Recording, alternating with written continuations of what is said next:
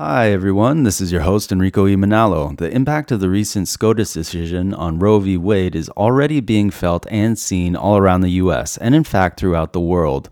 While we don't know yet what the full impact of this decision will be, we know that it will impact women of color, a group that is already vulnerable in many ways disproportionately and on top of the inequities they already face daily.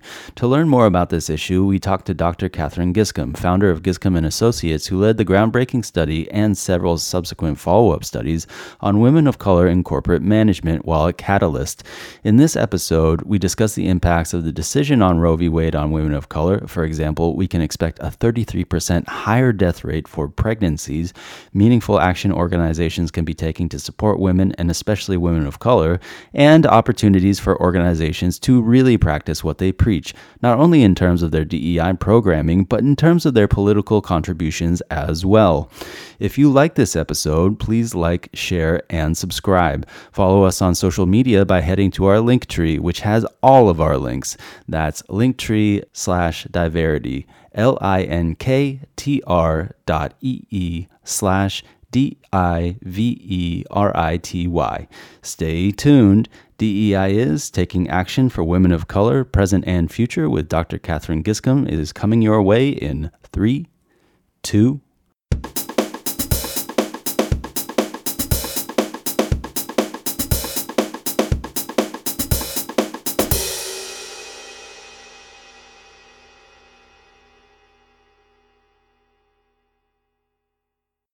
Hello and welcome, everybody. With me today is Dr. Katherine Giscombe, who led the groundbreaking study on women of color in corporate management while she was at the nonprofit organization Catalyst, as well as designing several follow-up studies over the years, including research on women of color and mentoring and trust between women of color and others within the organization. Her current consulting work involves an examination of equity, equality, and fairness, and what organizations can do to enhance workplace inclusivity through a greater understanding and application of these concepts. To kind of set the scene here, Dr. Giscombe, why is Mhm. it important for us to be talking about what action organizations can be taking for women of color, not only in 2022, but in the future? Sure. Well, clearly, women of color are a very large part of the talent pool out there. And we know that the more that organizations are savvy about using their talent, the more profitable they will be.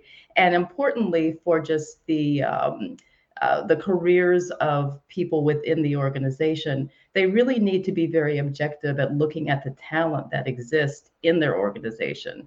I mean, we know from various studies that even still, corporate managers may have some prejudice about who's talented, who looks like they belong in the upper ranks, et cetera. But there's a lot of effort that's been done to really disabuse corporate managers of this kind of viewpoint. And I did want to just cite some work that Catalyst has done in terms of getting senior women on boards. So a former colleague, Misha Rosa, has done a lot of work at Catalyst with getting women of color board ready.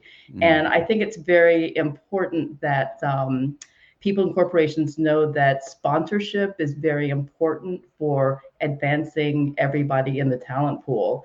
And there can be kind of a disconnect in terms of perhaps senior managers not being as comfortable with people who are different from them, but it really pays dividends to reach across those barriers and see the talent that exists within the entire workforce.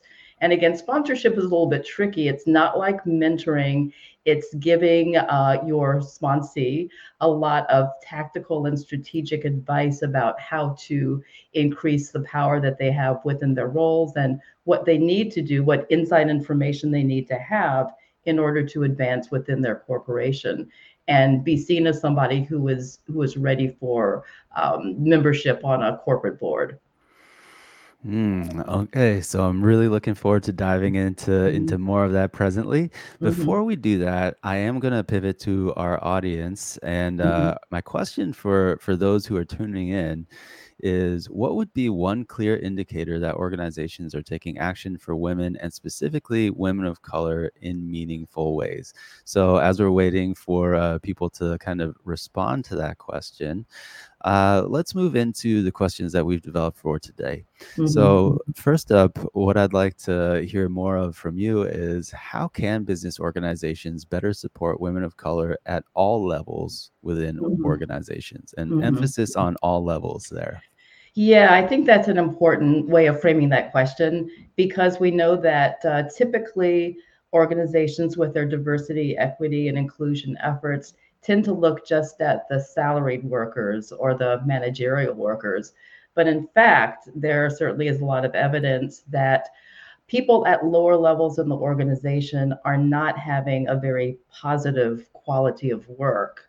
So there was some work done a couple of years ago by Berkeley University, about just the way that people who work in warehouses who are fulfilling orders, their quality of work life is very, very low. I've heard, yeah. So organizations need to realize that, for example, when they do future of work conferences, they don't just need to have the senior people being represented, but they need to have lower level people who are actually doing the hands on work to keep the organization moving. And there's been, I think, a bit of a resistance for some business organizations seeing those lower level workers as, obviously, to me at least, completely integral to their efforts at being successful. Yeah. So, if we're digging a little deeper here, Mhm. what more can organizations do? Mhm, mhm. Well, for example, they can look more carefully at the working conditions of people within the lower ranks. And they can give them, for example, more breaks. I don't know if you've heard stories about what it's like to work in warehouses fulfilling orders, but the quality of work life is quite terrible. And in some fulfillment centers, there have been reports of injuries of people lifting heavy loads, boxes that they really shouldn't have to. So, in order to just protect the health of their workforce, organizations need to be paying a little bit more attention to those who are lower in the ranks of their workforces. That And makes by the some good way, sense. there are a lot of people of color who are overrepresented in those types of jobs. So that's one of my key concerns at this point. Right. And the companion to that is there are certain demographic groups that are overrepresented in the boardroom as well. That's Is that fair exactly to say? true. That's exactly right. Yeah. So So, we start at the boardroom in terms of, getting more diverse representation there, and hopefully over time there will be some effects on the lower levels of the organization. But I think my message to corporate managers is, when you're looking at DEI, diversity, equity, and inclusion plans, please look carefully at your entire workforce, not just the salaried workers. yeah, and I think it's worth repeating here, but those hourly workers are, during the pandemic, people have been referring to them as essential workers. And just to be Yeah. super clear about this, a lot of those roles are foundational to the society that we've built and exist in. Yeah, Um, that's really true. I will also pivot back just quickly to the audience question. We've got our guest from last time, Christina Smith, chiming in here with a clear indicator would be advocating for women when they're not in the room. But I think this also speaks to this thread of conversation that we're talking here. And Dr. Enan Rudell, an associate of mine, chimes in just to kind of support that. And Catherine, I don't know if you'd like to speak to that point about advocating for women when they are not in the room, but it does Mhm, seem like an mhm. important point. Oh, very much. Certainly, in looking at the diversity, equity, and inclusion efforts among corporate organizations, we see sometimes that there is almost an invisibility that happens with women of color. Like suddenly, people forget about the contributions that they've made to their departments, to the overall business. And it's kind of interesting that there is a deep kind of prejudice at work here. I mean, there's been a lot of work on bias within organizations, and a lot of academic work, a lot of hands-on work about surfacing that bias. and trying to eradicate it. So certainly there is a type of invisibility, unfortunately, that happens with women of color. I mean, stereotypes are very pervasive. So a lot of people within corporate organizations simply don't think of women of color as being the type of person that they would expect to see in a high level position, even though they're obviously quite talented and have made many contributions to their business. But eradicating that prejudice is difficult, but there are organizations who are very on top of things and who, who are really training their managers to see their workers in a three-dimensional way. So, I know that you are somebody who you, of course, are a woman of color yourself. Hmm. You, of course, you are a founder of an organization. You have been able to hold high level positions. And I'm just curious to hear some of your perhaps personal reflections on getting there, because Hmm. I Hmm. mean, it couldn't have been easy. Mm. Well, I have, when I tell people when I talk about my work life, I say, don't try this at home because I had kind of an unusual career path. So I got a PhD in organizational psychology many years ago at the University of Michigan, and I wasn't quite invested in that degree. Hmm. This is many years ago before there was a lot of effort around diversity, equity, and inclusion. And I happened to like surveys. I liked analyzing surveys and seeing what they, told clients about what was going on. And I pivoted to marketing research for about 10 years. Oh. So I was a woman of color in corporate management for all those years. And it was really eye-opening. The Mm. level of prejudice that I encountered uh, was quite breathtaking. I mean, certainly when I was in school, I went to a very liberal university, the University of Michigan. I personally just didn't feel that kind of bias as a student. But then working, and I was again in marketing research for several years, I could see the dynamics of like who was listened to, who was valued over someone else. I think a classic example is I had a young white woman who worked for me, who I was doing her evaluation, and I gave her just kind of an average on, I think it was interpersonal skills. And she was very, very upset about this because she said, I have really good interpersonal skills. Yeah, that convinced me, right? Right. It went Yeah. over my head to my boss, Wow. who basically told me that I had to fix basically, her what I'd written down about her skills in this performance evaluation, and I had to be very strategic and thinking, okay, I don't want to completely give in and say, oh yes, you've got great interpersonal skills. So I think what I did was I lowered her performance on one attribute, which was communication, saying, you really do need to communicate more carefully with everyone that you work with, because I've heard, XYZ in terms of how you've communicated. So I lowered one attribute, and then to compromise, I raised the attribute on the interpersonal skills. I said, yeah, informally, you've got great interpersonal skills, but you really do have to watch your communication with others in other departments. So to Mm. have to go through that kind of compromise is Yeah. something that I did not see my white coworkers going through.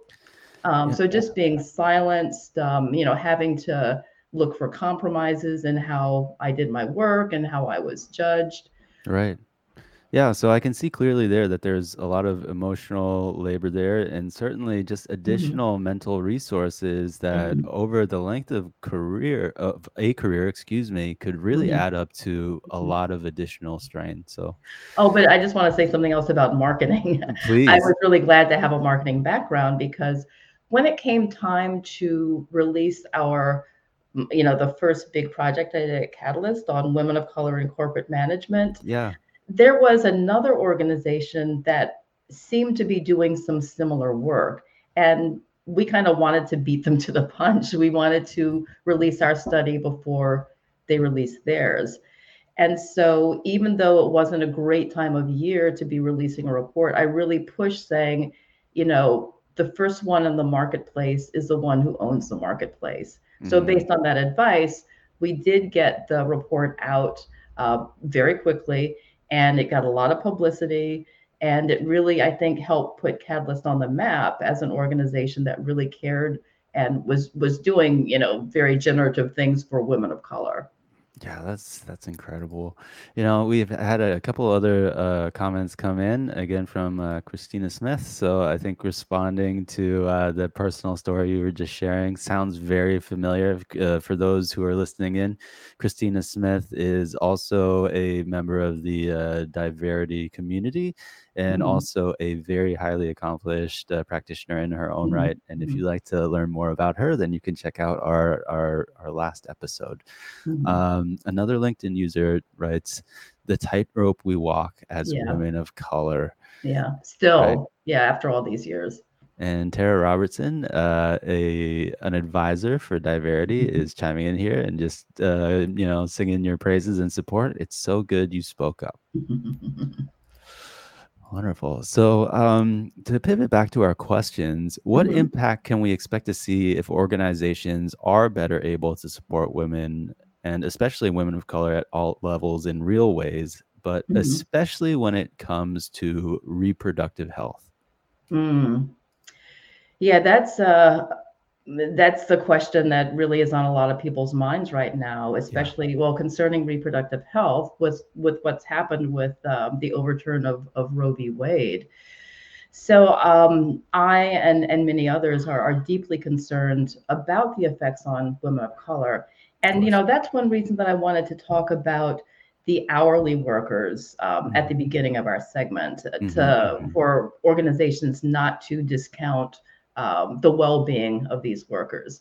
So, in doing some research on just the presence of women of color in business, and also looking at disparities in treatments regarding health, there has been an estimation that because of the overturn of Roe v. Wade, there's going to be a 33% higher death rate among Black women who are 33%. 33% higher death rate for pregnancies, given Wow. that they're not going to be allowed to terminate a pregnancy that they do not want. So that's, looking again at, I just did some analyses with the Bureau of Labor Statistics, and there are approximately 16 million women of color of reproductive age in the workforce in the United States. Wow. So when you think about that huge number, there are just so many deleterious effects that are going to happen. And I know with both Asian women and Hispanic women, just doing some research quickly, sometimes there's a language barrier Yeah. that may keep them from accessing reproductive health services. And clearly, it's going to be much harder to access those services given that many states have enacted a total ban on on abortion for any reason, even to this sounds really terrible, but it seems that even to save the life of the mother, that there could be instances where certain procedures are withheld from women when they're pregnant because it might harm a fetus. Yeah, I've been seeing these headlines, and I think it bears repeating here that all of this is going to be added on top of all the already existing and exacerbated inequities that women of color already face. Is that That's really accurate? true. And I have wrote an op-ed and my editor is shopping it around. And I really, I don't know if the major publications are going to print my op-ed, but I did at least want to share something I found out in doing this research. Yeah, please. And there was actually investigative reporting done by a magazine, Business Insider, and it talked about how there was a disconnect between organizations that have really good diversity, equity, and inclusion programs on paper, and yet a lot of these organizations have contributed millions of dollars to support trigger bans in states about to overturn Roe v. Wade, and I Hmm. was kind of shocked. I Yeah. remember that it was like AT&T and other telecommunication organizations that had contributed money to these trigger bans. Now, these organizations have very good diversity, equity, and inclusion programs for their employees, and yet there's a contradiction there Yeah. in terms of supporting this kind of initiative that, again, I'm just so struck by the data about the 33% higher death rate among African American women. And, going back to another story that was in the papers, like I guess a couple of years ago now, there is such prejudice out there that you might remember Serena Williams when she was giving birth, she was having difficulties. Hmm. And, she's obviously very sharp, very smart. She knew what was going on with her and was trying to explain to the medical caretakers what they needed to do. And they dismissed her. I mean, Right. she really had to be extremely aggressive about saying, this is what's going on with me and you need to do XYZ.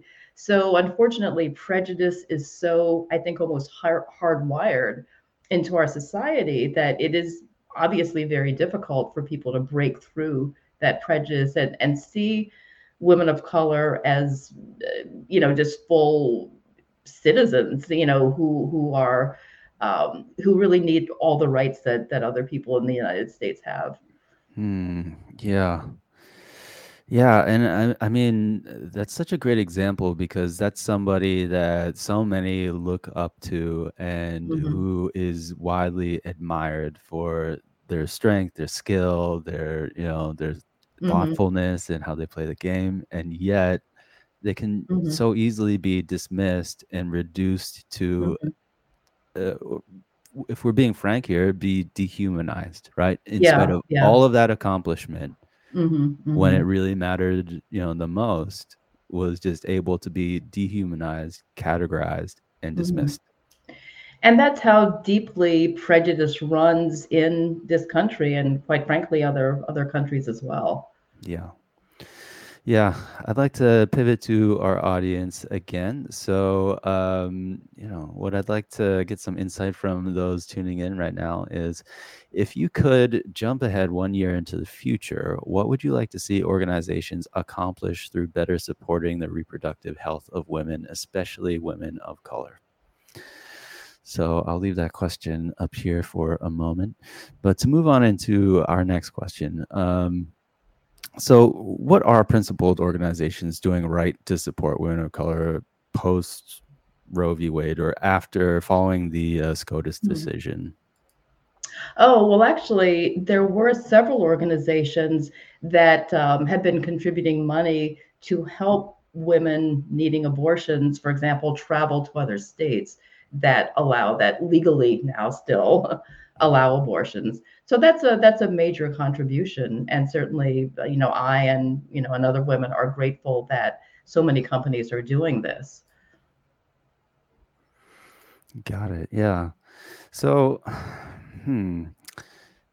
If we're kind of thinking about the role of DEI practitioners in supporting Mm, organizations mhm, in staying the course on what they've committed to for DEI, but also what they've committed to doing for women, not just following the SCOTUS decision, but even before that. mhm, Um, you know, how can, in your mind, how can DEI practitioners have like a greater impact? Or mm. is that even a possibility? Oh, I think it's a possibility.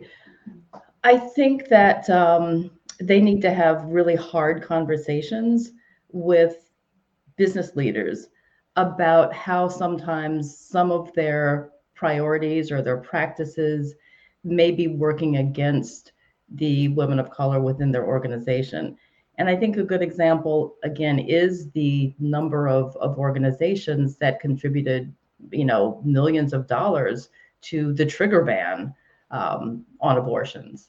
Uh, I mean, clearly there was some belief behind that. I'm sure that there's a reason that they wanted to do that. It could have been the personal beliefs of the very senior people within organizations, but it would be so good if business organizations could take just a deeper look at the entire lives of the women of color who are working in their organizations. And again, not just managerial and salaried workers, but the lower level workers who are going to be most vulnerable to something like the overturn of Roe v. Wade.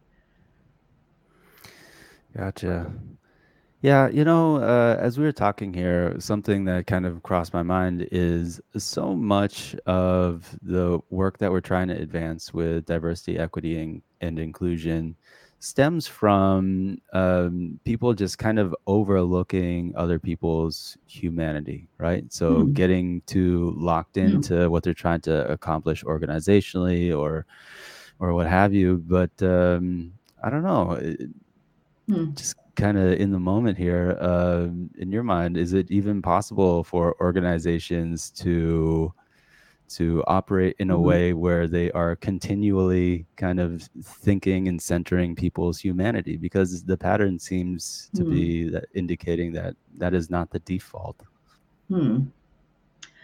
Well, actually, that's a question that I'm going to try to answer. I'm chairing a panel at the Academy of Management in about 3 weeks. It'll be in Fantastic. Seattle. August 9th is when we're doing our panel. And we're actually, I've got a number of experts with me who are looking at how business organizations can more deeply look at systemic inequity. And ironically, business organizations are basically the recipients of inequity with these enormous tax breaks that they get, Yeah. and just the millions of dollars that very senior people in the organization are paid. So to recognize that there's a huge gap between the quality of life at the very senior levels and the quality of life at the very lower levels in organizations is kind of a big deal. Yeah. And actually, I think we're probably going to quote from a researcher named Maura Barak, who talked about how business organizations can become just more humane in terms of just broadening their definition of who their stakeholders are. So traditionally, the major stakeholder for corporate organizations is the shareholders. Yeah. You want to increase what monies the shareholders get based on what your organization's doing. But in fact, what More Barak advocates is corporate organizations just expanding this list of stakeholders to include the community in which they're located and even the nation. And in Mm. that regard, I suspect that if business organizations took this to heart, they probably wouldn't, want to contribute money to the trigger bans, that happened after Roe v. Wade. Yeah, so interesting to hear you say that. I remember in grad school learning, when I was studying organizational conflict, that Mm-hmm. organizations often, well, whether they realize it or not, they are embedded in the communities from which their workforce is drawn. And Right. so the conflict dynamics that people experience within those communities often get drawn into the organization simply Hmm. by people Hmm. being present there, right? Yeah, interesting. Yeah, Yeah, interesting. we have this idea that there's this division of our professional life and our personal life, but if we're being real here, it's the same person sitting in the office Hmm. chair Hmm. as sits down in the easy chair, Hmm. and Hmm. that false separation does not serve us well. Hmm. And also, what's happened is that more and more, just the hours that people contribute to working. I mean, with the advent of the internet, I Yeah, mean, suddenly, you may be on call throughout the weekend. true. It's very common to get a series of emails from coworkers, from bosses, and, time that should be spent just relaxing, recharging, being away from work isn't really part of the equation anymore. I mean, just subjectively having worked for so many years, I can see the differences in the hours that people expect to be working every work week, say 30 years ago versus now, and it's a huge Mm, difference. It's a yeah. huge difference. Yeah, that's a huge burden on, again, mental health, which is another Mhm, hot topic right now, and not for no mhm. reason. We've got another comment that's come in here, and I think this is in response to the audience question, which was what they would like to see if we could Ah, fast forward a year from now is advocating for systemic change while supporting individuals in their orgs. And I think that speaks very well to what you were saying earlier. To kind of close out intentionally here, I wonder if we can drill down to maybe something a little bit concrete for those who have tuned in. And what's on my mind is like, let's say that somebody is tuning in to watch us today and, really processing the information and those great statistics that you've sketched out for us. What is something that they can be doing themselves in their workplace, in their life, mhm, to contribute to, mhm, improving mhm, mhm, mhm, the conditions for women everywhere? mhm, mhm. I think forming deeper relationships with others in the workplace, getting to know them as individuals, and being sure that you're judging them objectively based on their talents. And also just being, well, less prejudiced in terms of being able to see talent in people who look different from you.